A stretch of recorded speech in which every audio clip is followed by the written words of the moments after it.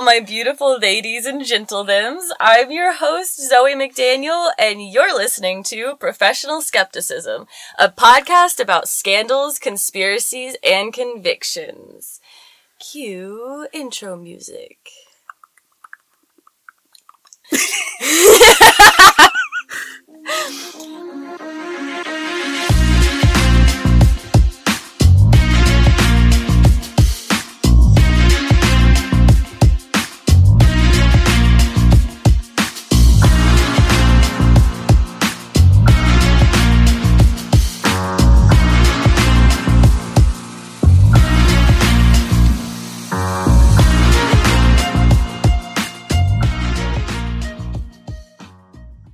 Thank you all for tuning in to the second episode of Professional Skepticism.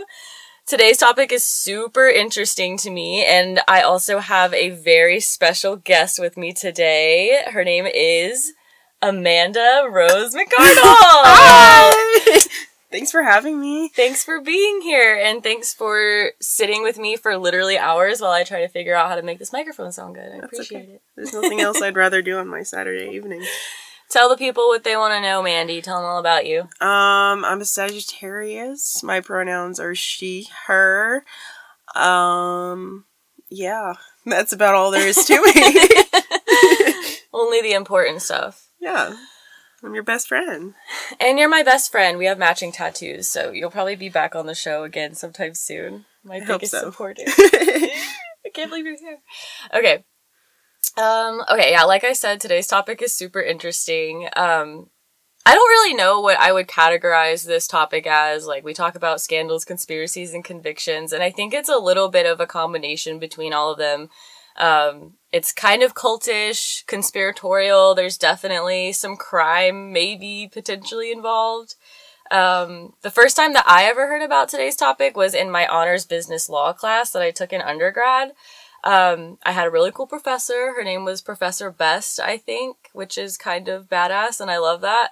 I remember when she came into class to tell us about this, and she was, like, all smug and, like, excited to talk about this, and she made us argue whether or not what these people were doing was legal and ethical, and, like, if there should be laws in place to prevent this kind of stuff, or if it's okay for people to do this. But I just remember being so obsessed with this. Like, my whole class was all debating about whether it was right and whether it was wrong, and I, like, literally could not stop thinking about it, and I went straight back to my dorm and just binge watched all of the YouTube videos that I could find about it and read all these articles. And I honestly probably still think about it, like, way more often than I should. It's super interesting to me. Mandy, how did you hear about today's topic? Well, definitely from you recently. It, like, jogged my memory about this topic, but I heard about it a long time ago from one of my sister's friends. They were, like, talking about wanting to do it, and I thought they were crazy, so I looked into it. And yeah, it's wild. Okay, well, with that, I guess we can go ahead and get started. Our topic for today's episode is the undeniably interesting, terrifyingly real, and ethically questionable McKamey Manor. Ew. The one and only original, quote, extreme haunted attraction and, quote, survival horror challenge. So, first, I want to start off this episode by letting you all know that there's literally a change.org petition arguing that McKamey Manor should be shut down because it is, and I quote, advertised as an extreme haunt when in fact it is not a haunted house. It's a torture chamber under disguise, end quote. As of December 1st, 2021, there were 178,618 signatures out of its 200,000 signature goal. So it's safe to say that people are pretty upset about its existence, but maybe after this episode, you'll be one of those additional signatures that pushes this petition towards its goal. But I don't know if I will be, though. And with that, let's dive into some of the history behind this attraction, shall we? Actually, Mandy, would you sign this petition? I don't know all there is to need to know about it. Maybe after listening to your facts. I would, as of right now, I wouldn't, but... Okay, yeah. So when I first was writing out these notes and I was like, writing the hook, line, and sinker, I had said that I would not. Like, I was like, I absolutely would not sign this petition. And I'll get into, like, the reasons why I feel that way. But then learning more about the specific people who run McKamey Manor and, like, the drama that's happened there, I was like, well, maybe I would just in that instance. Like, I think people should be able to have these kinds of experiences. But, like, I don't know if the people doing it are the ones that should be doing it. Like, I don't know if it's the safest, you know. Okay, cool. So I'm going to ask you at the end, and then we'll see where we stand. Okay. Okay, so what exactly is McKamey Manor? Well, McKamey Manor is an extreme haunted house experience described by Russ McKamey himself as a survival horror boot camp. The manor only operates on weekends, and only a handful of visitors or, quote, victims, depending on who you ask, are allowed to attend the haunt at any given time. This is apparently because McKamey tailors the haunt experience to the fears of each person or group who attends the attraction. So if attendees watch the YouTube videos, they can get an idea of what to expect when they go to the haunt. But during the interview and screening process, McKamey actually probes the attendees for what really freaks them out so that he can ensure that their experience is unique, worth their while, and something that will actually terrify them and push their boundaries. So the original McKamey Manor experience is called Desolation, and it's intended to last 10 hours maximum, but no one has actually made it through the entire event due to its intensity. McKamey used to offer $20,000 to anyone who could actually last the entire 10 hours of the experience, but no one's ever succeeded. And I think we'll get into it in a little bit, but a lot of people say that, like, he doesn't let people get to the end of the attraction as a way to not have to pay the $20,000. Man. So McKamey claims the reason that he stopped offering the prize money was because he was attracting what he called, quote, crazies, who are people who would literally just do anything to get the money. But, like, back to what I'm saying, even though he would attract these crazies, they still couldn't make it through the attraction. And I feel like everyone knows, like, one person who's just, like, crazy desperate and would do anything for that $20,000. I mean, that's me. I would do that for $20,000. Exactly. Probably. Like, you would go through the 10 hours, but, like, he's not letting people get through. So if they're really that crazy, like, there's tons of people who would. But I'm just like, aren't these people, like, if they're crazy, you're advertising that. Like, why call them crazy? Yeah.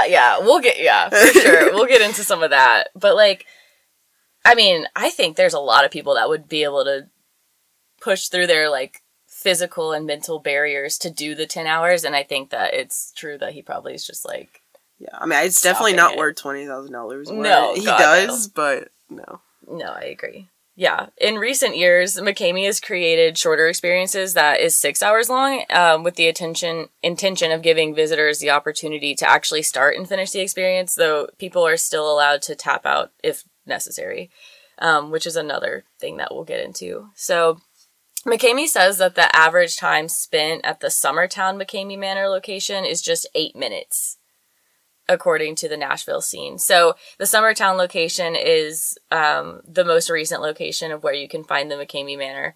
And then a YouTube video posted by The Guardian in 2015 shows that, or McKamey is in the video, and he's stating that there's a wait list of over 27,000 people to attend the haunt from all over the world. So that's crazy. I don't know how you keep up with that. Let's get into some background information about the manor. I still feel like my listeners are probably like, okay, what the fuck though? Like, what is it? Like, give us more details. We're just talking about it right now. We're hyping it up. He's sadistic. McKamey Manor is the brainchild of the infamous Russ McKamey.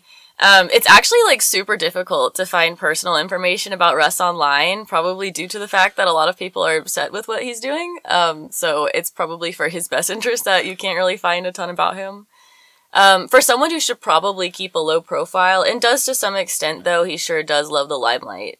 So according to a Washington Post article, McKamey served in the Navy for 23 years and performs as a wedding singer when he has the time. And a Fast Company article states that Russ later worked as a veterans advocate before losing that job due to downsizing. And in an interview published on al.com, that's short for Alabama, if you were wondering, McKamey told the interviewer that when asked about his personal life, that he's never been drunk, he's never smoked a cigarette, and he's such a square and conservative guy. And that's a quote. He said that about himself. Did he really?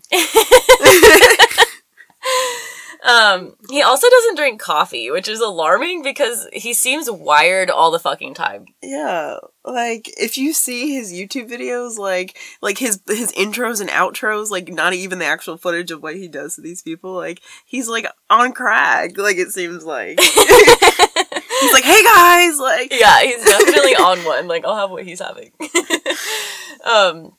According to The Guardian, he also majored in theater studies before joining the Navy. So that could explain his, like, chaotic, theatrical behavior. I have my own thoughts about Russ, but there's just something that's, like, so hilarious about someone claiming what a straight-edged, buttoned-up person they are. Like, why do you feel the need to say that? Even if he really is, like, so conservative, I don't think that your average conservative man is orchestrating elaborate torture experiences that people, like, travel the world to attend. And that's totally fine that he does that. It's just funny to try and argue that, like, you're normal when, like, obviously that's not normal. You know, absolutely not. Like, that's just say it. Like it's not normal. Locations just to keep what he's doing open. Like, that's not normal. So conservative, Russ. Like, didn't he move from, like, LA all the way over to... San Francisco, I believe? Yeah, San Diego. I knew it was one of those. Yeah, California all the way to Tennessee. Yeah.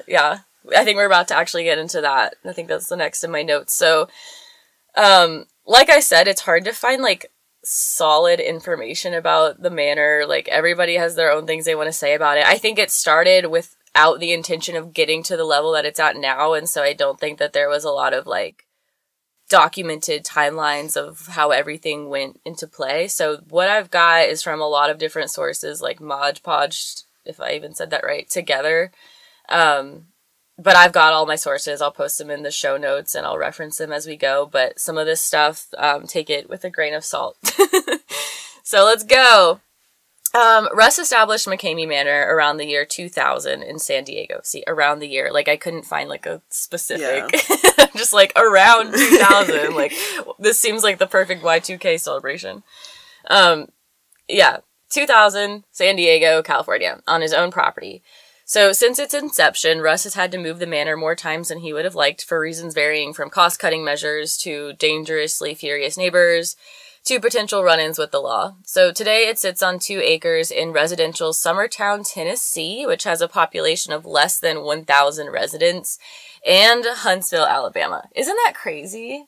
Can you imagine being somewhere with less than 1,000 residents? Well, it's the perfect place to do the things that he does. Yeah. I was reading about this town, and apparently I don't remember, maybe I have it in here somewhere, but there was, like, some random stuff, like, people were saying it was a good town for him to go to because they are already, like, doing weird stuff there, but, like, the neighbors were still not thrilled with him coming, is what it seems like. This is where it gets a little weird to me. So it's the Summertown, Tennessee location, but there's also a part of their location in Huntsville, Alabama, and I'm not sure, like, what the distance is between those two. I guess I could have looked it up. Someone will probably tell me, my devoted fans. So, okay, apparently the haunt is meant to start at the Tennessee location, and then if you make it long enough through the haunt, they'll move you to the Alabama site to continue. So I guess that's, like, a part of the scariness, is that you're being, like, transported around. I don't know. The Tennessee address is 12 Stevenson Road, Summertown, Tennessee, 38483, in case you want to show up there, which I don't recommend. Send Russ a letter. Yeah, write Russ a letter. Actually, I don't want to get sued. I did not tell you to do that. Do whatever you want. The McKamey Manor official website actually claims that the manor is located in Nashville, Tennessee, which I just think is funny for some reason. Like, I think I looked it up and they're, like, not, like, close enough. It didn't seem, at least to me, it didn't make sense for him to try and be like, oh, we're in Nashville, when, like, they're not actually in Nashville. Yeah, how far away is Nashville? I'm not sure. I could probably look it up. Let's look it up. Nashville to Summertown. Yeah, it's like an hour outside of Nashville. That's a stretch to say that you're near Nashville. I mean, that's like when I moved out to where I am now, I don't want to triangulate myself. It was like, you're only 20 minutes from the city. And it's like, no, the fuck I'm not. Like, I'm pretty far from the city. But thanks for that. Okay, yeah, so I just thought that was funny. I think a lot of this shit is funny. So, If you look up the address in the property records, which I did because I'm crazy, it's technically in Summertown. So, according to the San Diego Union Tribune, a previous attempt to move to Illinois in 2015 failed when nearby residents got wind of the proposed move and rose up against it. An attempt to move to Arizona was also shut down after the city commissioner and some townspeople went through a practice tour. Oh my god. They just really don't want this man living. No, they really don't. Shortly after the Manor moved to Tennessee, a Facebook post was made by the Lawrence County Commissioner, Scott Franks, denouncing the Manor. According to the Nashville Scene, the post was shared more than 200 times and received more than 500 comments before being pulled by Facebook, reportedly due to threats of violence being made by commenters. So, like, people are, like, literally getting so upset that they're, like, threatening violence. It sounds very familiar to today's day and age, but yeah. So I just thought it was funny that they're, like, reprimanding him, and then they're getting so upset, and, like, they're like, you're wrong, we're right, but, like, in doing so, they were escalating to the point of violence and, like, talking shit on Facebook and got, like, removed, you know? Yeah, and I just think, why doesn't Russ move to somewhere maybe a little less conservative? Yeah, I agree, but I think he, like, wants the privacy.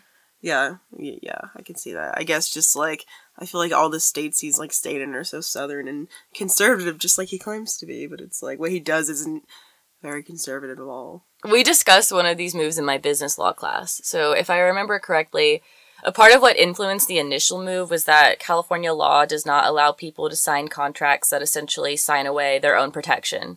So even if the person willingly and enthusiastically agrees to everything in McKamey Manor's waiver about being beaten, tortured, abused, and potentially put at risk of dying, the contract is not legally binding because California, amongst other states, simply won't allow its citizens to enter agreements that put themselves at risk of being seriously harmed or killed. Very California. There are a lot of things that, you know, we sign waivers for and assume responsibility for because we're inherently putting ourselves at risk when we do them. So I'm going to play, like, devil's advocate. We do this when purchasing tickets to attend amusement parks, to ride roller coasters, or when we sign waivers prior to a risky surgical procedure, or even when we get body modifications like tattoos and piercings. Technically, when we pay for body mods, we pay for someone to inflict pain on us, but it's okay because afterwards we look super duper cool. Rawr. I think the main difference here, though, is that the laws will simply not allow this if the only thing you get out of it is pure adrenaline rushes and pain. We cannot consent to physical assault. You could definitely argue that there are other things that you could get out of someone hurting you. Emotional release and sexual gratification are just some that come to mind. Yeah, you know. But then we venture into the realm of sex work, and then we know how the law and society feels about sex work. And if you're wondering where I stand on that matter, I say legalize it. But when I sit down and put on my professional skeptic lenses, my mind goes immediately to people who want to complete suicide, but cannot bring themselves to actually do it. So if laws like this weren't in place, people could simply hire people to kill them via contract, like mail order suicide. Which leads us to another hot topic, the ethicality of assisted suicide, or even just suicide in general, and if the law should be able to determine whether people can or cannot complete suicide. So, I honestly have no idea where I stand on that one, and that's just one of the more tame possibilities. So, I'm gonna take a stretch here. But, like, when I think about these kinds of laws and, like, whether or not we should be able to decide if we're have pain inflicted upon us and stuff, my mind wanders. And it reminds me of that true crime case where these two men met on a website that was essentially a chat room for people who were interested in cannibalism. And one of the men really wanted to know what it would be like to eat another human, and the other man had a fantasy of being eaten alive in a way that would ultimately end his life. And I might cover that one now that I'm thinking of it, because beyond just, like, the initial shock value of what happened, there were so many controversial conversations to be had when you look closely at the psychological states of these men and the people in this chat room just in general. This episode is like opening a can of worms. So I sit somewhere in the gray area of whether I agree or disagree with these laws. I'm not saying that I support cannibalism. That's not what I'm saying. But I thought that was interesting, like, two consenting parties, but, like, technically, you know, just committing a crime. Like, it can go from something very minimal to something very obviously extreme. It's a very, fine line you're walking. Yeah, because you just get into the argument of, like, well, it's, like, people should be able to do what they want to do, but also, like, when we made laws and, like, decided to have a government and, like, work as a union or, like, a country and come together for, like, one main goal, the idea is to prevent people from hurting themselves or, like, putting themselves in situations where they can get hurt for, like, the greater good. But, I mean, the government's fucked. So, like, who knows? Like, I don't know. I think that everyone's entitled to their own perspectives, and if the involved parties are mature, informed adults that are of sound mind and body, I don't see why they shouldn't be able to come to some sort of agreement that satisfies both sadists and masochists. I digress, and I will probably do it again because today's discussion really gets my gears going. So you may be wondering, how does one go about visiting McKamey Manor? And you may also be wondering, how can I stay as far as fucking away from McKamey Manor as I possibly can? But we're going to answer the first question. Don't move to Tennessee. Yeah, don't go to Tennessee. Okay, so there are quite a few requirements that must be satisfied before you can attend the manor, and here's a list of the basic requirements from their website. Number 1, you must be 21 years old or 18 to 20 with parents' approval. Can you imagine asking your parents to sign a paper allowing you to do something like this? And why do I feel like my dad would say yes? Shout out to Trap Dad! He would, though. I feel like he wouldn't understand the severity of it until after the fact and be like, what the fuck, Zoe? Like... Yeah, no, he would be like, well, like, I just wanted you to, like, try something new and have a cool experience. And then, like, after I come out with, like, no teeth and, like, shaved head, he'd be like, oh my god, hindsight's 2020. Literally the whole way he raised me. Love you, Dad. Number 2. You must have a completed sports physical and doctor's letters stating that you are physically and mentally cleared. So picture yourself going to the doctor and being like, hey, I'm gonna go willingly be tortured for 10 hours and I need a doctor's note saying that I'm mentally stable enough to make that decision and then endure the consequences of said decision. I'm pretty sure that my doctor would send me home with, like, an informational packet about self-harm and a referral to a new office if I asked her to clear me for that. And my therapist would just drop me. But, like, seriously, literally every... So?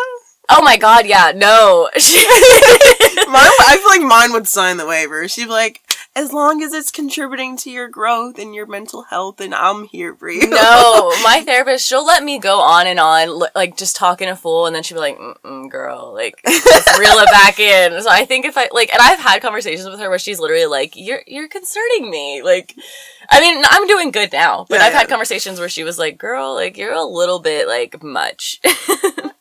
Yeah, I don't think she would like that. I think she would be very concerned. And my regular doctor, like, literally every time I go to see her, she sends me home with, like, a 40-page packet.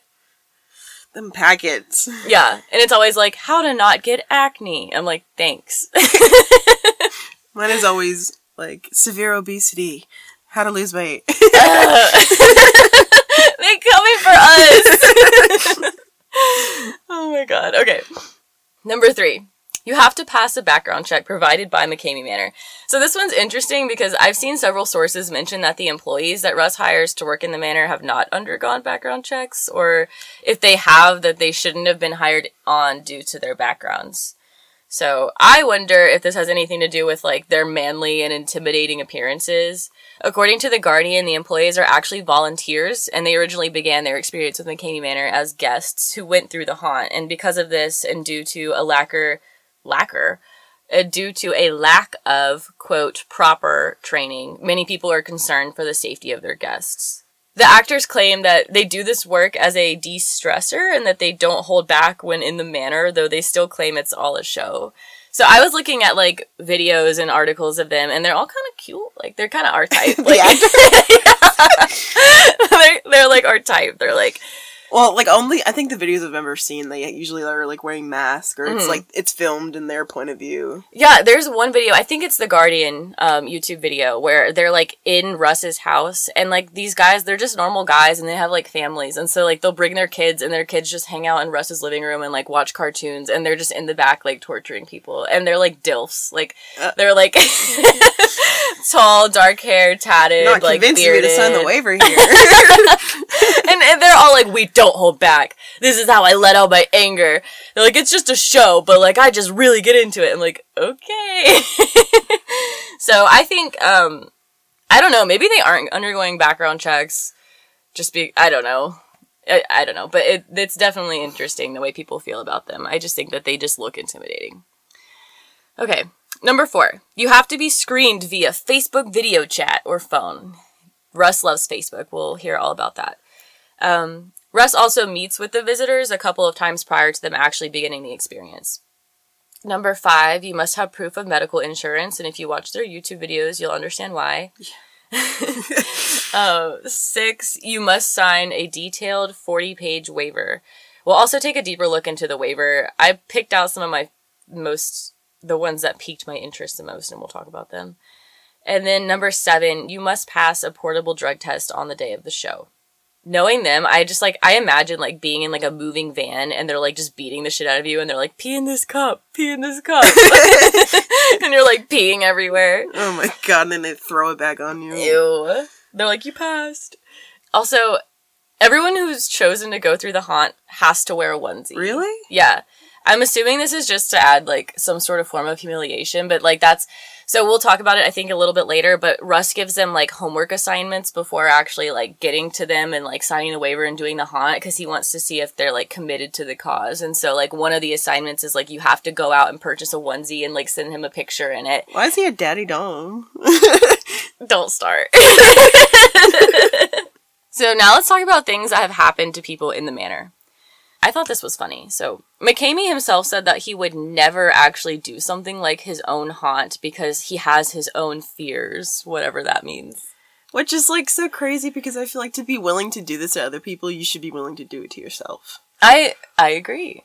Yeah, I agree. We all have our own fears, honey. Get in line. He also said that he's always thinking of the cinematic experience and getting the best shot for his movies, so... I feel like he records on, like, a fucking potato, and it's, like, shaking half the time, and, like, it's, like, all up in their face. I think that's, like, a part of it, though. It's kind of like the Blair Witch Project, where, like, it's not actually scary, it's just, like, they're shaking, and you're like, oh, I feel the anxious energy. Yeah, but, like, sometimes I'm just like, alright, like, get a tripod.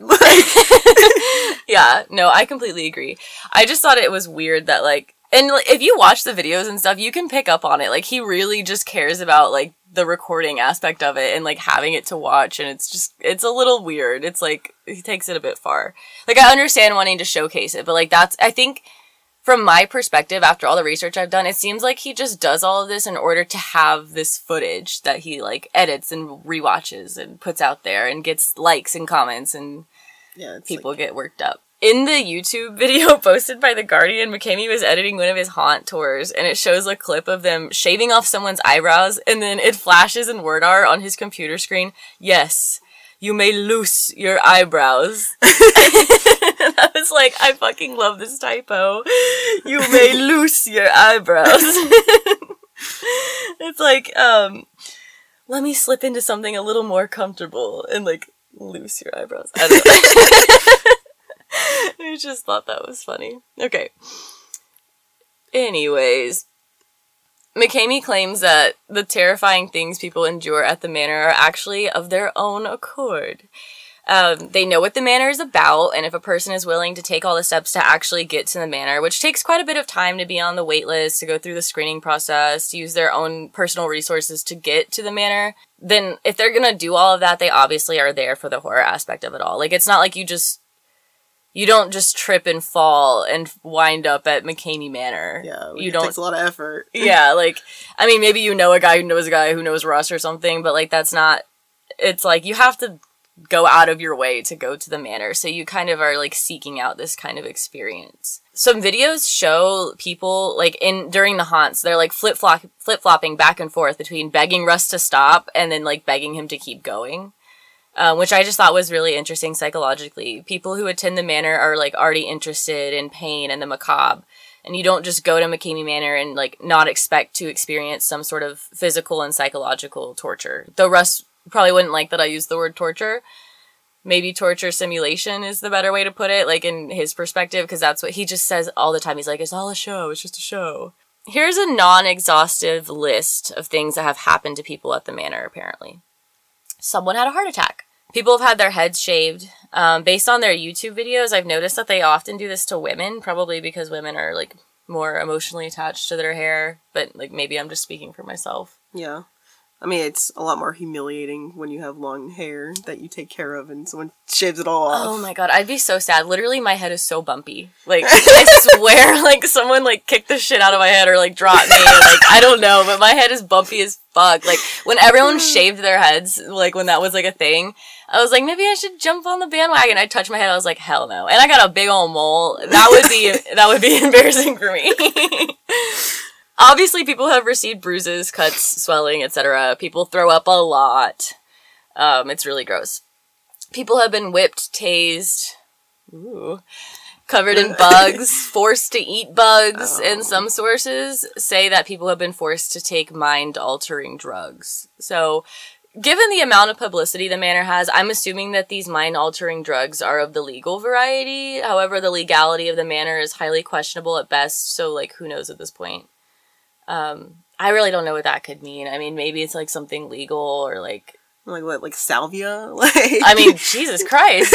I was thinking more like a Delta 8 gummy. That would have me rocked. Like, I'm just thinking of, like, when people, like, go to, like, Myrtle Beach and they get salvia. Yeah. That shit's wild.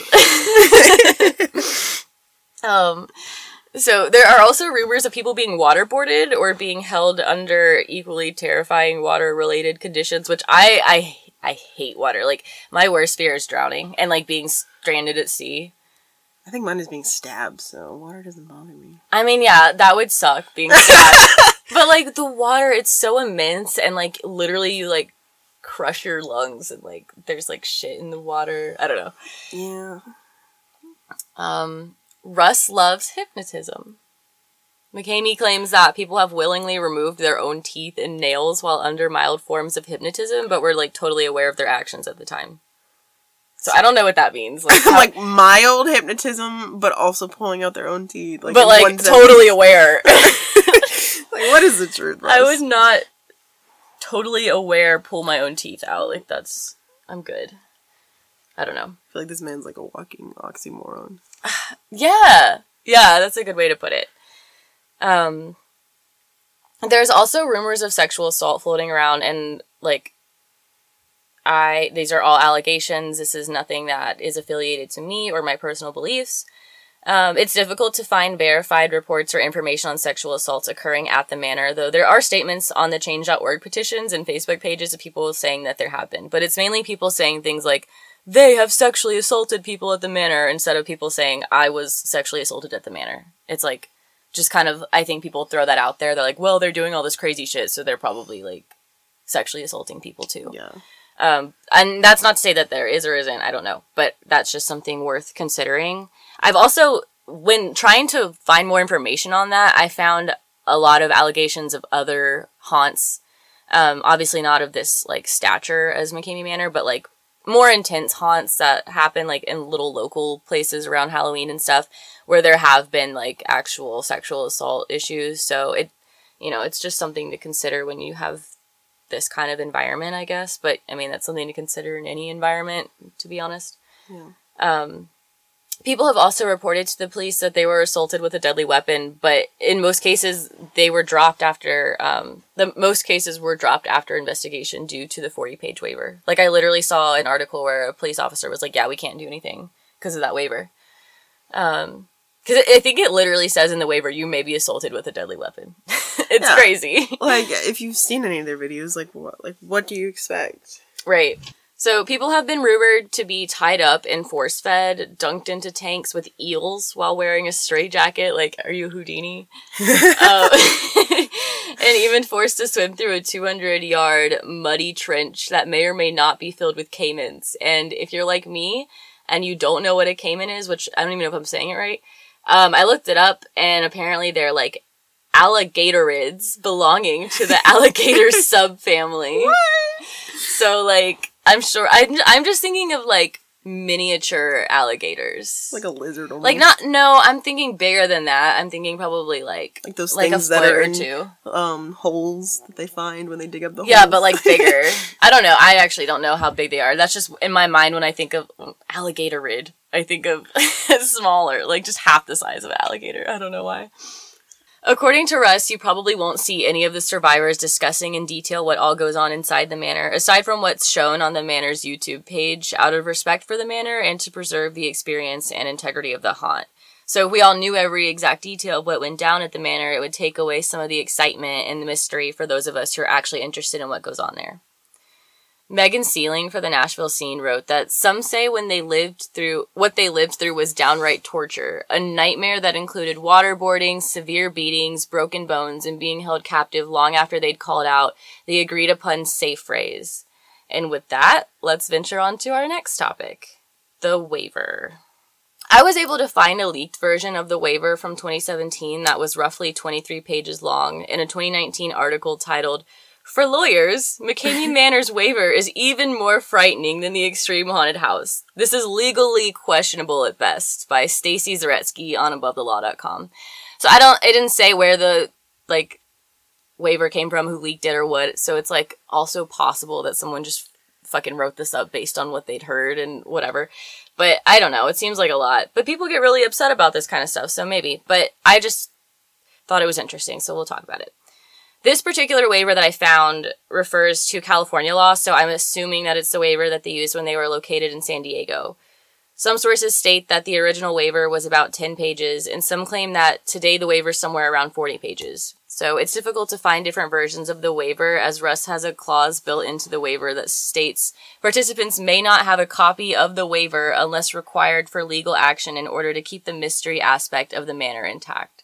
So participants will read and sign the waiver the day of the tour, and that's it. And this, in and of itself, to me, just sounds illegal. I'm like, why can't you have a copy of the waiver? Yeah. I mean, I think you should at least know what you're getting into. Yeah. The videos are obviously edited and doesn't show everything you see. Yeah. It's like they built in a clause that says, like you can only have this waiver if, you need to take us to court, but we're going to make it really difficult for you to take us to court.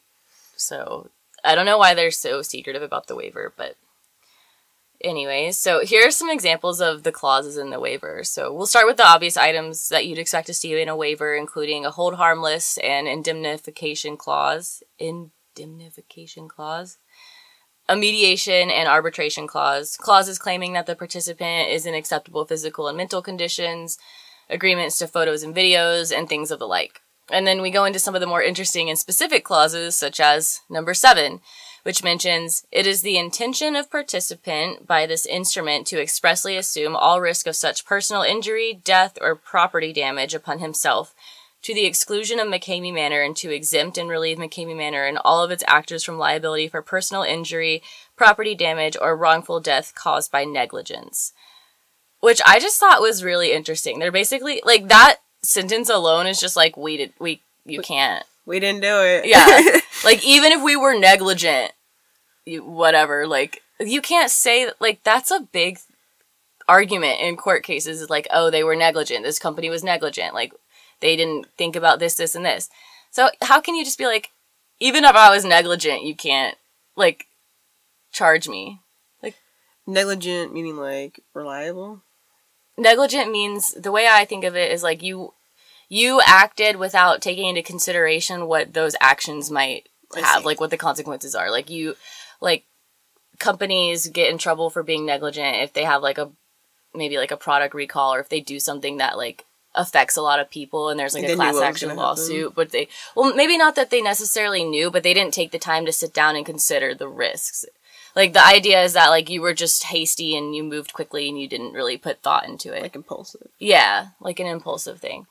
And I'm sure I'll get people being that's not what it means. But, that's the way that I think of it. So, how can you put in there, even if I was negligent? That's, I don't know. That, I feel defeats the purpose. It's another, not the same thing as an oxymoron, but it has that vibe. Yeah. Number 28. Participant fully understands that by signing this waiver, they are giving McKamey Manor permission to keep nothing off the table except sexual or inappropriate situations.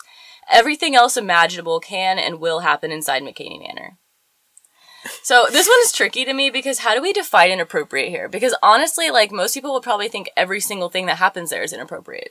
Oh, yeah, for sure. Like, maybe they mean sexually inappropriate, because that's the only thing... But it says sexual or inappropriate, so sexual is, like, its own thing. So what the fuck is inappropriate? Yeah. It's just, like, the most vague thing ever, so that they can do whatever. Couldn't, I guess, anybody who's suing them argue that it was inappropriate? Like, I feel like you'd go to court and argue over, like, the definition of inappropriate, and I feel like that wouldn't hold up, because everyone might have a different perspective on what that means. Yeah. So it's like, why would you write that in there? Number 29. Participant agrees to and has full knowledge that if selected to visit the barber, participant may leave McKamey Manor completely bald, including eyebrows. Number 30. Participant agrees and acknowledges that mouse traps are used on the tour, which may result in bruising, cutting, or breaking of fingers. Number 31. Participant agrees that if selected, they could be buried alive under 12 feet of dirt and rock to which they will have a limited amount of air, and that they will have to figure out how to escape, and they could possibly breathe in a significant amount of dust, dirt, or foreign objects that may cause death if participant does not breathe properly or hold their breath at the right time. Right time? Get it right. Oh my. Breathe correctly. It's your fault if you die. Fuck you. Breathe in some dirt. Even while you're probably in, like, what's it, fight or flight mode. Yeah. Like, literally. You're supposed to learn how to breathe correctly while you're getting buried alive. Okay, this next one is absolutely terrifying to me because I fucking hate the concept of drowning or just large bodies of water in general. Oh, when I first wrote this note, I wrote, or just large bodies in general. And then I put in parentheses of water. Ooh, your large body's scaring me. Okay, I'm stupid. Number 35. Participant acknowledges and agrees to be submerged in 60 feet of open water. Participant acknowledges and agrees that their breathing apparatus will be removed and that it is participants' responsibility to make their way to the surface on their own. If done incorrectly, there's a real chance of participant drowning or receiving decompression sickness, the bends, which could cause permanent injury or even death. So scary. Oh my god. Number 41. Participant agrees that their entire tour will be viewed by a live audience in Las Vegas, the Philippines, and or Thailand, and that they will act appropriately. What? Yeah, we'll talk more about that in a little bit, but I just wanted to throw that in there as like a planting a seed. Like, we'll discuss that later. Number 69. Participant fully understands and agrees that medication may be given that induces hallucinations or sedatives given in pill form or by hypodermic needle at McKamey Manor's discretion. Number 73. Participant fully understands and agrees that they may be exposed to extreme temperatures. Number 74. Participant fully understands and agrees that they may have a plastic bag or plastic wrap on their face which could possibly cause suffocation, blackouts, etc. And participant will not hold McKamey Manor responsible or liable. Which, okay, the waiver almost consistently uses the word libel, L-I-B-E-L, instead of liable, L-I-A-B-L-E. And I wonder if that nullifies the specific clauses where that happens, because sometimes they use the terms correctly in the waiver, but most of the time it just doesn't make sense. It'll say something along the lines of, the participant will not hold McKamey Manor liable, which libel is like when you basically like defame or like talk trash about someone or like spread lies like to the media about a person, which it just, I mean, like, I don't know, it doesn't make sense. I guess they could say like the participant may not libel. I don't know if that's I think it's a noun. I don't know. Yeah, I've never heard that word until now. It's different. They mean different things. And so I kept reading that and I was like, I don't think that's what they mean to put there. And I think that was something they pointed out in this article where I actually found this. They were like, does this even make sense? But okay. Number 75. Participant fully understands and agrees that they may be in an enclosed chamber with live animals, which may include mice, rats, roaches, tarantulas, millipedes, centipedes, snakes, spiders, potato bugs, worms, larvae, snails, slugs, grubs, crickets, etc. He got the whole zoo. Ugh, so fucking gross. Number 82. Participant confirms that they are not electronically wired for surveillance. Number 89. Participant confirms that they are not involved with law enforcement and are not part of any McKamey Manor sting operation. Like, that is so sus. Like, putting that in there is so suspicious. Like, I'm just like, how many times did this had to happen to this man for him to put it in a waiver? Yes! Oh my god, can you imagine being the guy that has to go in there mic'd up? Like, you know they're gonna, like, strip you and do weird shit to you, and, like, you're in a onesie. It's just a lot. And people come out of there looking so busted and torn up. Like, you could not hide that. Yeah. Number 98. Participant fully understands that they are not being held against their will at any time during their McKamey Manor experience, and that participant is demanding to stay with the tour for as long as possible. Number 99. Participant fully agrees and demands that they want to push themselves as hard as possible while inside the McKamey Manor tour, no matter how many times participant may say that they want out of the tour. Participant is being clear that no matter what they say, participant wants the tour to continue. Okay, let's talk about that, because, like, that just doesn't make sense. How, if you, like, really need to get out, how can you get out? Like, what's even the point of a safe word at that point? Like, yeah. I get, like, wanting to push yourself, but, like, I mean, this is about, I guess, exceeding limits, and I guess when you agree to that, that's what you agree to, but it's just so, like, it's like a very... Yeah. gray area on how I feel, because it's like you signed to that, but at the same time it's like, well, then why am I even like what's the point of even having a safe word and being told that there's going to be a safe word and there's a way to get out if there's not? Right. Okay, number 100. Participant, having spent time with Russ McKamey and other staff of McKamey Manor and through other people and what participant has read, know that Russ McKamey and the staff of McKamey Manor truly has my best intentions at all times. Which, why are they switching between, like, first and third person? I'm getting confused. Participant gives their permission to McKamey Manor to challenge them both physically and emotionally to the highest degree. Participant does not want to quit McKamey Manor unless there is no other choice. Participant wants to stay with the tour no matter what they may say while they are distressed inside McKamey Manor. So... Another thing that I thought was interesting is that there are 2 clauses discussing the ability to choose and use a safe word if the participant would like to. But then there's another clause that states, participant fully understands and agrees that once participant enters McKamey Manor, there is no quitting unless serious physical or psychological injury is present. So it has been said that people go back and forth between begging Russ to keep going and then begging him to stop during their trip to the manor, and it's also been said that Russ doesn't always stop the tour at the first mention of the participant's safe word. He goes back and forth with them, questioning whether they really are at the point of needing to use their safe word, pushing the participants to determine whether they are truly as far as they can go, physically and psychologically. Another clause goes on to say that having a panic attack does not count as a serious injury, to which I say my ass. It's kind of fucked, but, like, honestly, given everything else that could happen according to this clause, a panic attack seems like the least of your worries. Yeah, I agree.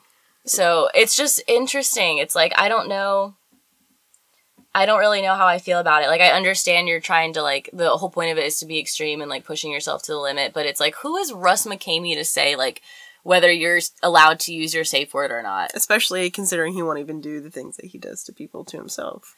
I feel like if that's the way you're going to do it, you should have, like, a defined level of safe words. Like, if I say the safe word 5 times, like, I'm not fucking kidding, Russ. Get me out of here. Like, you know what I mean? Yeah. Like, how, you're not, like, a professional. You don't have, like, a degree in determining whether someone's done or not. Like, yeah. You don't know what you're doing to them psychologically. So, it's, I don't know. And then, like, it's so hard because I'm in the middle. Like, I love playing, like, the devil's advocate and, like, understanding that there are people who seek these experiences, which we'll talk more about, like, the different people who go. But it's just, I get so heated about it. I don't know how I feel. Yeah, especially when you and I are involved in a community that takes safe words, like, very seriously. Yeah. And it's just kind of like, like, I don't know, maybe they should have, like you said, like, a better system, like, maybe, like, a red, yellow, green system. Right, yeah. This is where, like, I was getting at the beginning, where I was like, at first I was like, I would never sign this petition to close the manor down, because people should be able to have these expressions and, like, experience these things. But, like, as you look more into it, it's, like, it's not very put together, it's not very professionally done, so then you start questioning the safety of it, and it's like, you know, it becomes a whole thing. So, according to Sealing, who wrote for the Nashville Scene, District Attorney Brent Cooper said that the program was legal because people subjected themselves to it voluntarily, though participants could withdraw their consent at any time according to Tennessee law.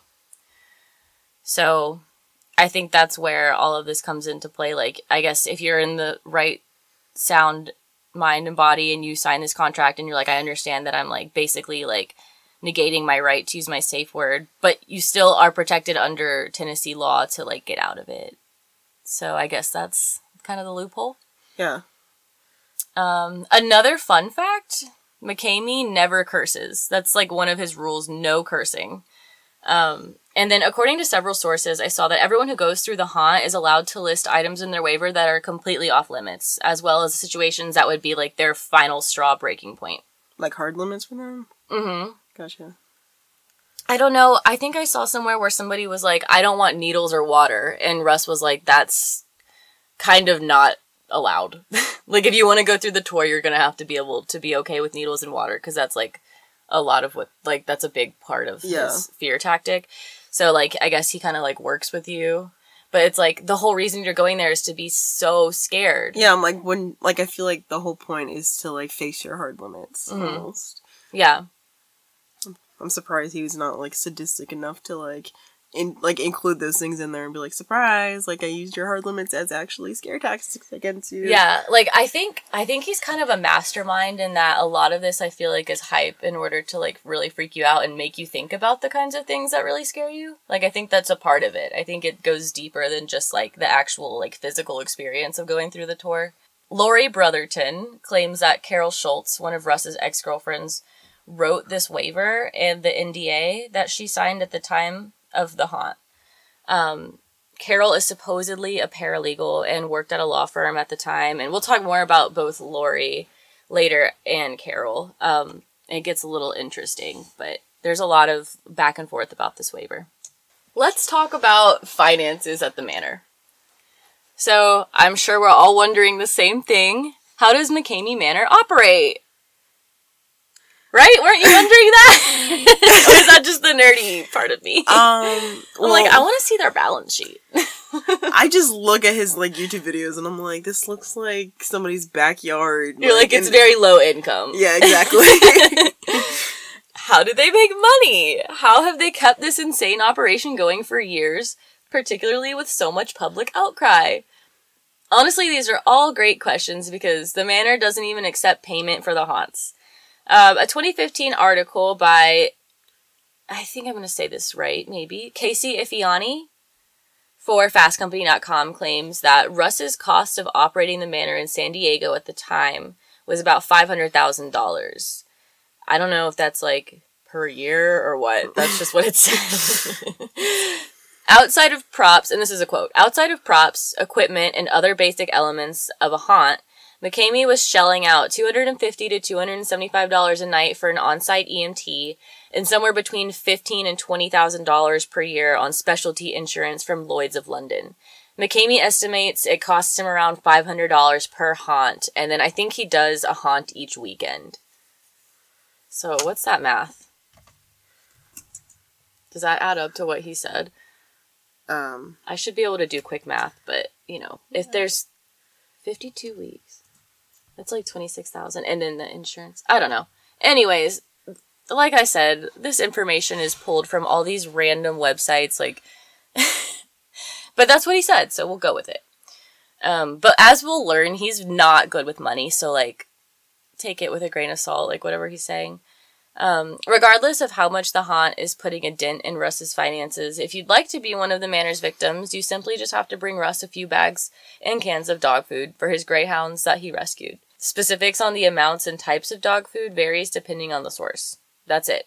There's no other financial obligation to attend the Manor, though I did see a few sources stating that he had created a GoFundMe in 2015 and considered implementing a fee to attend the haunt to offset the financial burden, but Russ does this simply out of passion for the haunt. To him, there's no price tag. All the hassle is worth it.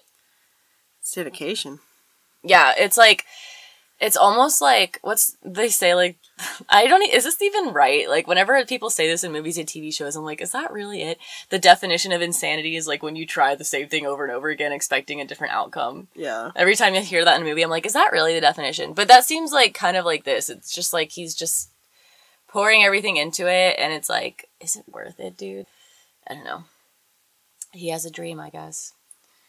So, according to the San Diego Union Tribune, in June of 2016, the Division of the Internal Revenue Service that handles taxes for small business and the self-employed filed a lien against McKamey's house on Almazan Street, according to records on file with the County of San Diego. The lien cites $252,000 of unpaid income taxes, interest, and penalties for the 2012 tax year.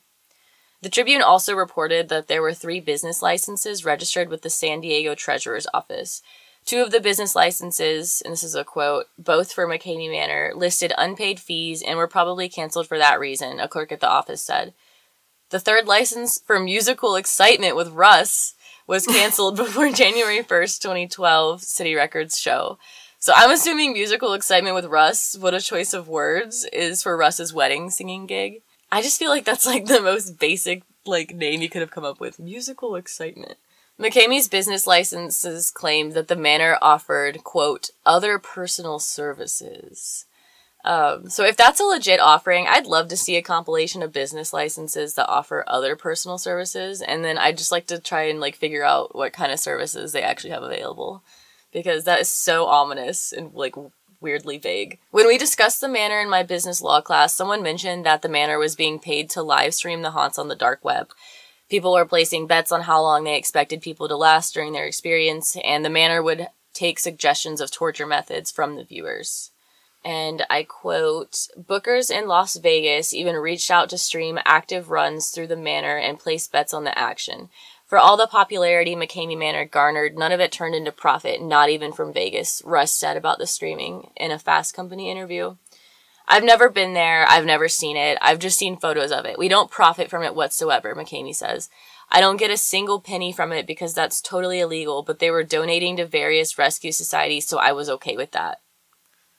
This is interesting because, as we saw earlier when we discussed the waiver, Russ includes a clause stating that participants agree to being live streamed to Vegas, amongst other international locations. So I just want to know, like, what kind of rescue societies they're donating to, like, rescuing victims from McKamey Manor, maybe, rescuing dogs, like.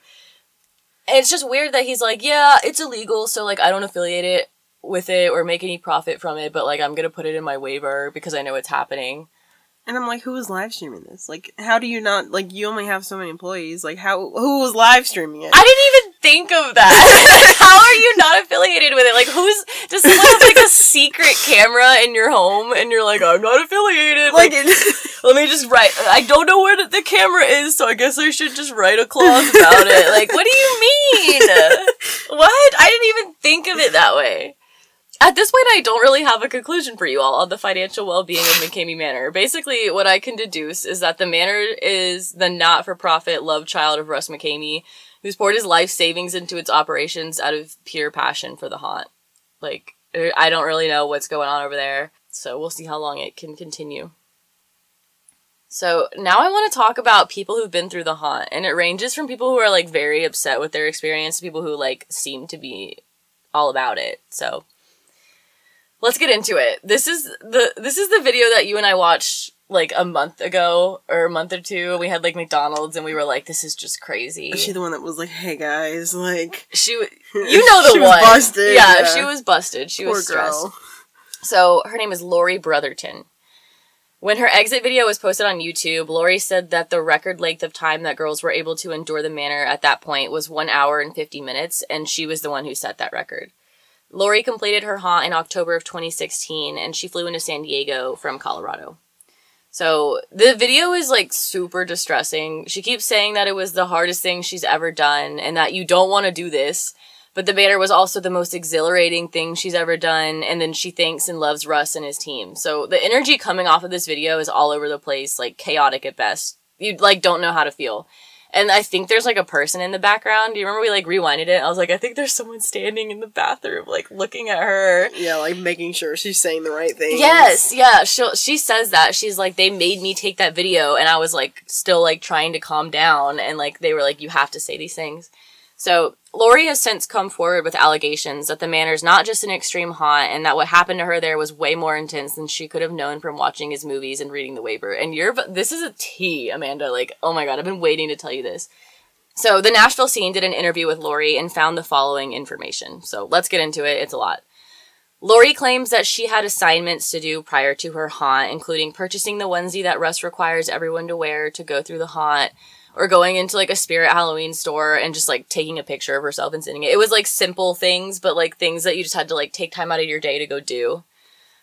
Lori even went as far as getting a tattoo to commemorate what she thought was going to be the experience of a lifetime. It's huge. It's huge. And it's weird. And it says McKamey Manor with her haunt date underneath it in, like, bloody letters. And it's, like, big on her arm.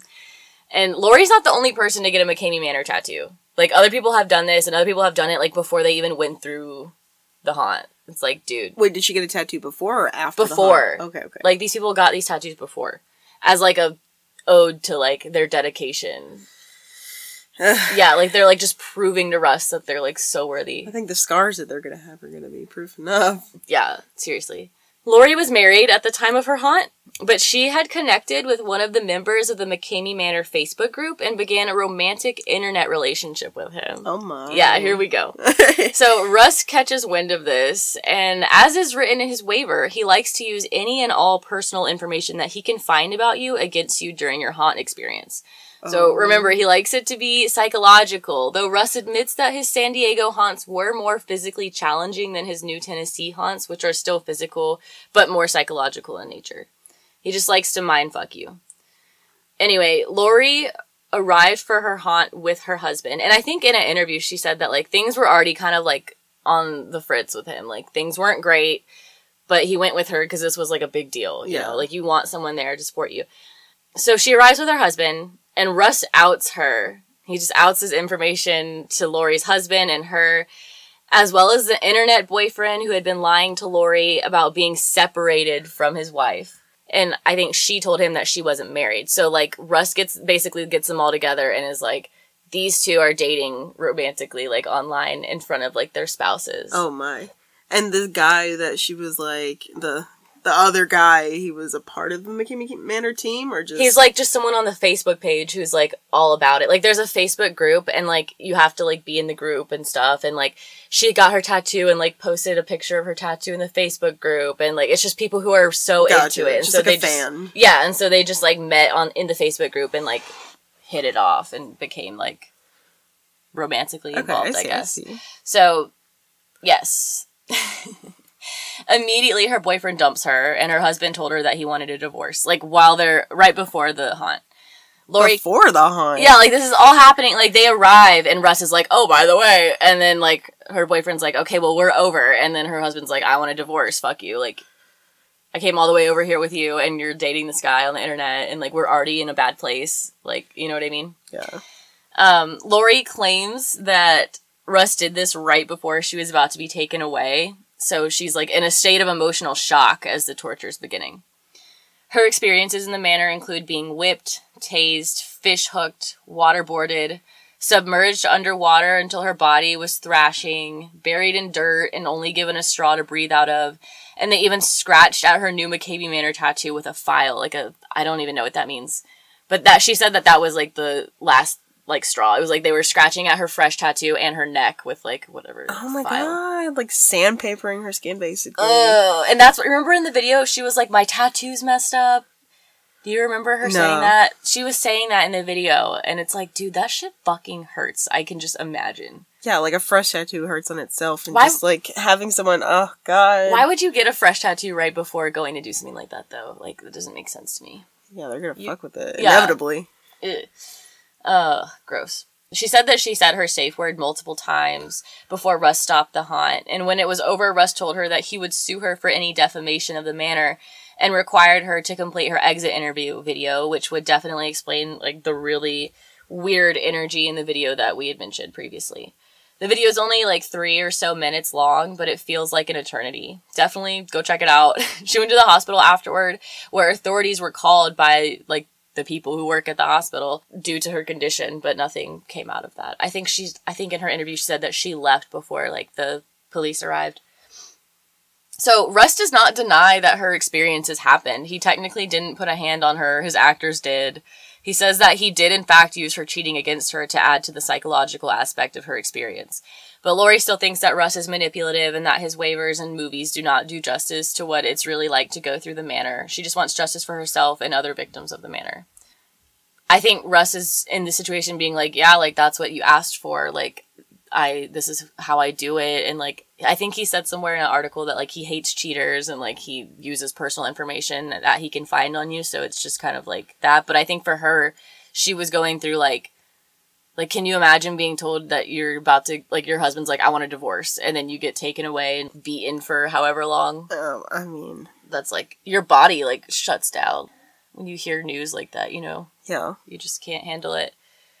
So I think that was probably adding to it. I think I read, too, that she said that she didn't even, like, up until they started scratching at her, like, she wasn't even, like, screaming or crying or anything. She was just, like, numb and just taking it. Okay, so let's move on. Christina Buster. She's the one that did it twice? Yeah.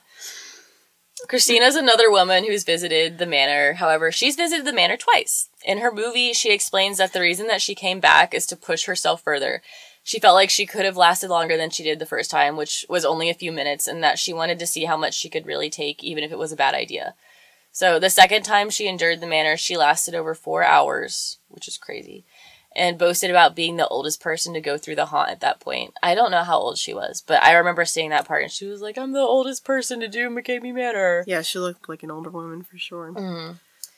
Christina's from Kuwait, which was a 19-hour flight to McKamey Manor. She looks really beaten up by the end of the haunt. Oh my gosh, she sure does. Yeah, she looks bad, and she's like, ugh, you just want to hold her.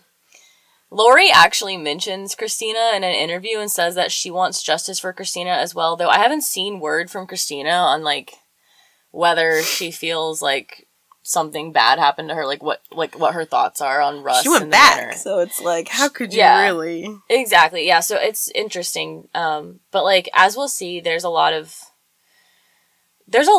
rumors and thoughts and feelings about Russ, so it's like, who knows? Okay, Brandon Vance. Brandon Vance has made a 10-hour drive both ways twice in order to attend McKamey Manor. He describes his desire for the experience as a catharsis that helps him cope with his time spent in the army. So he fills his time chasing adrenaline rushes, but nothing quite compares to the simulated danger and potential high risks of the Manor. So apparently one of his haunts only lasted a minute after signing the waiver. Oh my god. Which I'm like, how, for some people, they have to, like, beg and plead with Russ for him to say, like, you're done. So I just want to know, like, what really went down after, like, a minute where he's like, okay, you're done, you know? Yeah. Like, it seems like he wants it to keep going. Like, how does he make a movie out of a minute? Right, it's all that talk up. That's probably why if you guys watch them, some of them are, like, the first, like, 3 hours, they're just in this, like, fast food restaurant signing the waiver. So maybe that's, like, one of them. Well, isn't there one video, like, Christina's in it, and, like, they're making them sign the waiver, like, in a pond while they're getting beaten before they even sign the waiver.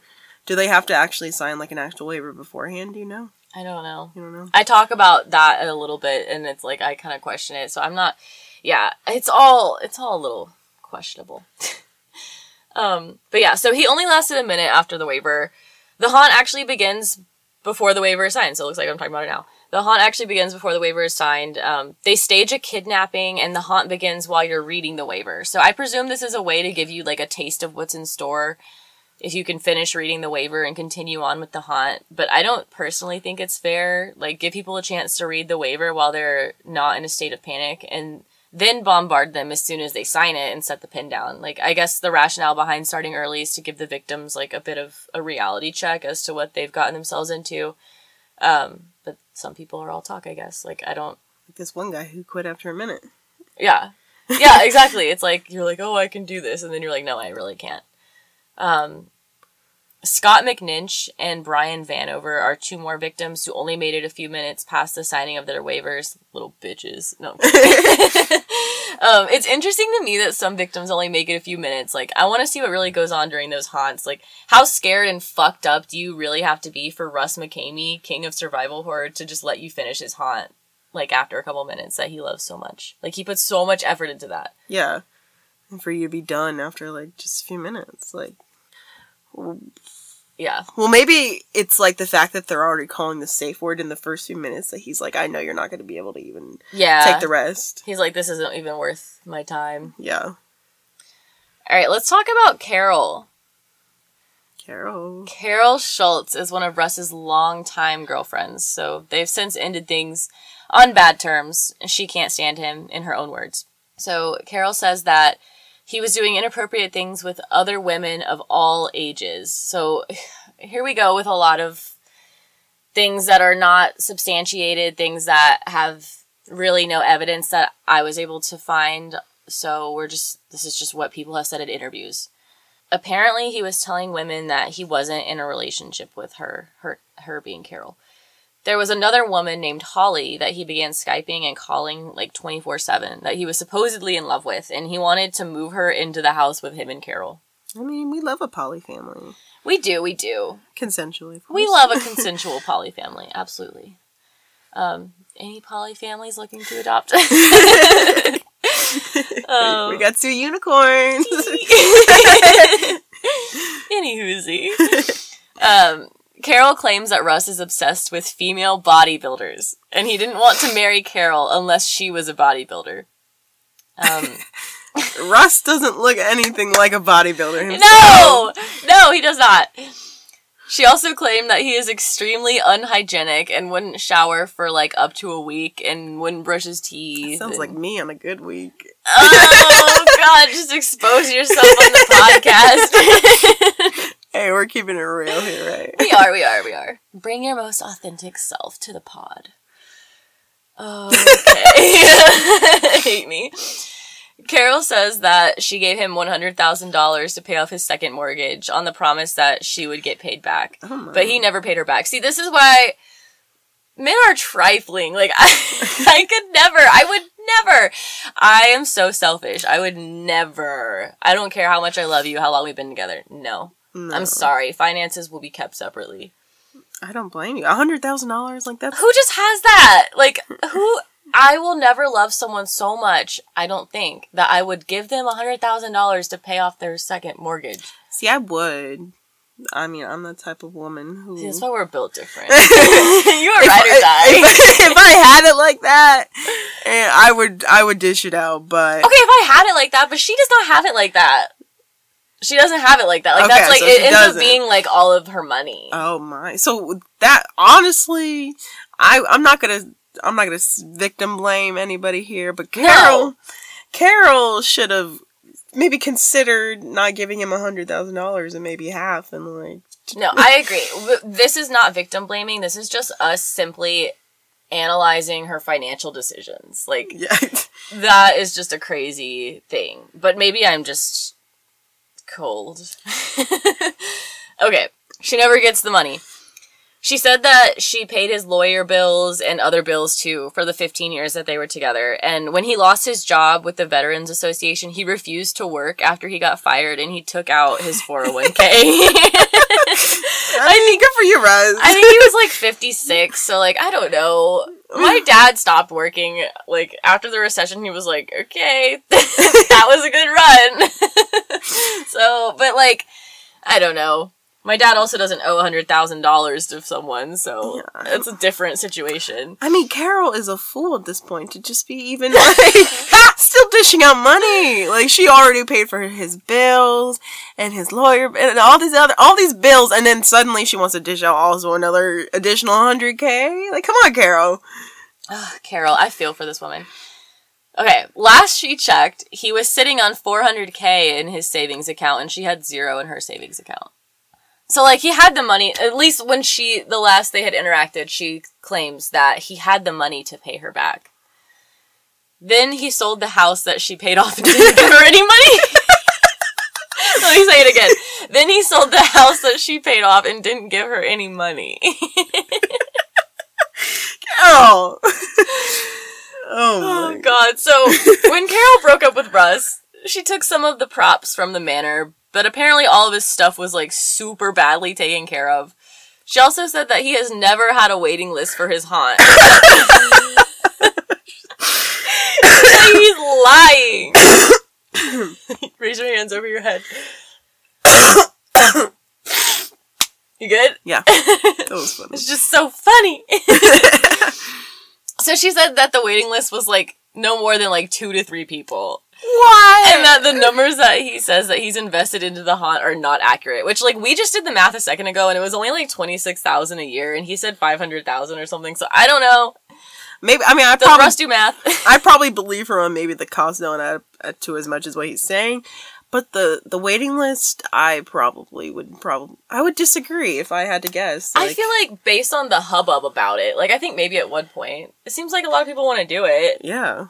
Like there's a lot of talk about it. But I don't know, 27,000 is still a lot of people. Yeah, I mean, I feel like maybe that's how many people have signed up, but like haven't actually like done what they needed to do. Well, yeah, that's the wait list. But yeah, I don't know.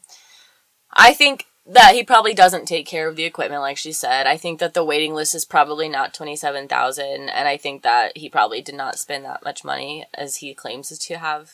I don't know. I don't know for certain, but I think a lot of the figures and information that float around about the manor are not accurate.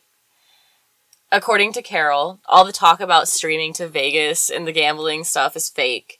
It's just something that he would say to people like, oh, they're telling me they want me to do this to you, blah, blah, blah, in order to, like, add to the psychological torture. Which makes sense because, I mean, like we said earlier, how would he not know who's streaming in his house? Exactly. Like, logistically, it doesn't make sense, but when you're in the moment and you're, like, being kidnapped and, like, beaten and stuff, and they're, like, you're not thinking about that. You're like, holy shit, like, there's people, you know, in Vegas betting on how long I could last and giving them tips. So, I think knowing Russ and, like, as much as he cares about, like, making the manor, like, super scary and whatever, I think that makes sense. So, Carol has known Russ since 1977. You go way back. He was super nice in the beginning of them knowing each other, which eventually led to a romantic relationship forming, and as we can see, things got worse and worse. She said that once they were living together, he would wake her up every morning. Okay, trigger warning. This has to do with children. So if you're not cool with that, I would just skip ahead a little bit. But we are, for the next little bit, nothing graphic, but we're just going to talk about some things happening to children, which can be triggering for people. So she said that once they started living together, he would wake her up every morning and tell her about dreams that he'd had about young children and would ask her what it meant. And all of this is in an interview with, like, honestly, just some random guy who I think was, like, upset with the manor and just did, like, his own investigation into it. But she does, like, a pretty long interview with him where she talks about all this. Holly, the other woman, also said that he would tell her things like this, too. And she calls him a passive pedophile. So she goes as far as to say that. She even mentions some stuff about him potentially doing things to his own children. And all of this is speculation, and I would not like to be sued over saying this. I'm just saying what I saw in YouTube videos and interviews, and honestly, the Holly interview, it's just a slideshow of, like, photos of Holly, and then, like, a recording of, like, a phone call over it. So it's, like, the Carol one is a little bit more believable, because, like, there's a Netflix show where this is on it. The McKamey Manor is, like, featured in it, and it's about haunted houses. And, like, Carol, I believe I remember seeing her in that. And, like, you can just look her up and see her with Russ sometimes. And so, like, when I saw the interview, I knew it was Carol. But, like, the Holly video is just, it's, like, I don't really know if that's even her. Yeah. But that's what came from that video, so don't mind me. This is just what people are saying on the internet. Carol said that McKamey Manor started as a kid-friendly, yet still intense and scary backyard haunt. She had her boss draw up the original McKamey Manor waiver. Remember, she was a paralegal working at a law office. So the waiver was actually only 1 page back then, according to her, and it was just for the safety of the kids and the peace of mind of the parents that let their kids go there. So Carol claims that Russ and Holly got her fired from the job that she had at the law office because they wouldn't stop calling her at her job, which I would be so hot if I got fired because someone was calling me at my job. Like, I didn't even do anything. I I mean, at that point, maybe I would just sue them. Like, yeah. It's the job that you're working for. It's like, you can't control that. Right. After Carol was fired, this is when Russ told her that Holly was supposed to come live with them, and that was, like, her final straw. And that was when she left. Apparently, Russ claims to have been a part of MK Ultra and is a master of hypnosis and has super high government clearance. But Carol claims that he was just the guy who would blow the whistle on the boat and get people to sign up for more years with the Navy. So, as for the torture, here's what Carol is debunking. The hallucinogenic drugs that he makes people take apparently are just Tic Tacs. There are no injections, teeth pullings, all the pliers are plastic and the drill bits are rubber or foam, though they're on real drills, like for the full effect. Kind of like when you go to like Scarewinds or something and they have the chainsaws, but the blades are removed. Yeah. Because the sound is what's really scary. And she said the only real thing is, like, the hair cutting and the bruises and stuff that happen when they're just kind of, like, roughhousing you. Carol said that by the end, it was just no longer fun, and then she would hear him, like, editing the videos and just hear the same sounds over and over and over again, and that she was just, like, slowly going crazy. And, like, basically, the relationship between Carol and Russ, it seems like it was pretty bad. I was trying to figure out what exactly happened.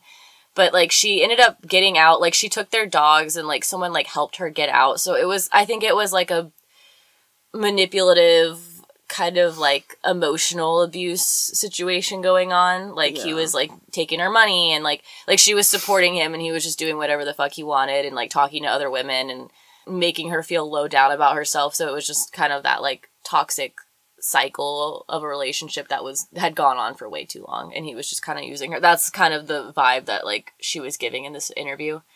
So Holly has also posted a video about her time dating Russ, and she says that he was manipulative and coercive, and a lot has gone down since Carol left and Holly came into the picture, apparently. Holly calls him a psychopathic narcissist. So in this video, like, she kind of goes pretty hard. Like, the things that Carol says are, like, it seems like the things that Carol says are, like, mainly, you know, things got bad. We were not our best selves with each other. We tore each other down, blah, blah, blah. But, like, Holly's like, no, he was, like, a narcissist. He was crazy. But she did move in with him, and she was, like, and you can see videos on his YouTube and stuff of her. But yeah, the information I provided from Holly's perspective, it's definitely up for debate on credibility, because the YouTube video is just the recording of a phone call, and then, like, a slideshow of pictures of her. So, though Carol does reference Holly's statements in her interview, and Holly references Carol's experiences too, so, like, I wonder if they've touched base, like, Carol left, Holly swooped in, or, like, I think Holly had kind of moved in already, and then Carol left. So Holly had some time with Russ. They've since broken up. So I'm assuming that they've, like, touched base and determined that they had, like, similar experiences with Russ during their relationships with him. Russ responds to, like, pretty much anyone who calls him on his shit publicly, like, whether it's someone who's been through the haunt or whether it's a past girlfriend. And he just does all this, like, on his Facebook page, on his YouTube, and, like, he gets his fans to back him up. He calls them haters. Like, he loves to call people the haters. You're gonna be his professional skepticism hater. I don't necessarily hate him. I think, here, we'll go into my little spiel here. So, in conclusion, I have so many feelings about McKamey Manor. At first glance, it's, like, so intriguing and captivating and horrifying, and oh my god, like, I just can't look away. I personally would never do something like this. I've paid a lot of money for my teeth and my skin and my mental health and my tattoos, so there's no way that I would just throw all of that away and then have, like, a tacky 5-hour movie made out of it.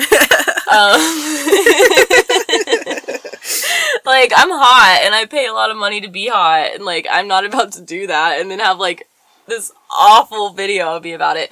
The YouTube videos are so fucking painful to sit through. And not because they're torture porn, but because I could have made a better iMovie on my friend's laptop in middle school than the shit that he produces. Yeah, those captions and his font choices. It's like the Comic Sans and, like, the curly Q. The transitions are horrible. The actual shots of the haunt are horrible. Some parts of the videos have absolutely no audio, and then some videos have the same clip in there twice, and, like, probably more.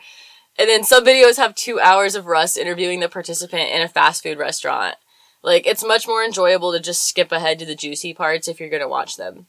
Anyway, more power to the people who want to do this. I really think that if people are seeking out experiences like this, they should be able to do so. Like, why not? Whether or not Russ should be the one in charge of operating a haunt like this is another question. Like, I can't really get a read on him. He's charming and likable, but it doesn't seem like there's much behind those beady little eyes. Like, he's very alarming. And I personally think that most of the stuff in the waiver and the rumors that circulate on the internet, they're all a part of Russ's theatrics. Like, yeah, you're gonna come out looking like shit. That's a given. But the eels and the injections and all the other things that are, like, so blatantly and implicitly illegal, like, I think it's all for show, and that's probably why he hasn't been arrested or shut down yet. I bet Russ believes that, like, all press is good press. And that seems very fitting for someone who's running a survival horror haunt experience. Like, it needs to be terrifying, it needs to be unheard of to add to the psychological aspect of the horror. So, like, that's why I much prefer a scary movie that's realistic over something that has, like, monsters or the paranormal. Because what's scarier than, like, a real-life predator? What's scarier than our own minds? Okay, I officially sound like a Tumblr post. Welcome to my sick and twisted podcast, guys. But yeah, like, I guess just in general, I think he's all about the drama and people being upset because it makes the people that are, like, really, really into it, like, it makes it more taboo and makes them really want to go and, like, see for themselves. Yeah, and it kind of hypes up, like, in their own mind and gives their own mind, like, suspense that, like, according to some of these women, that don't even actually happen, like the Tic Tacs and the rubber bits, and, like, it's just...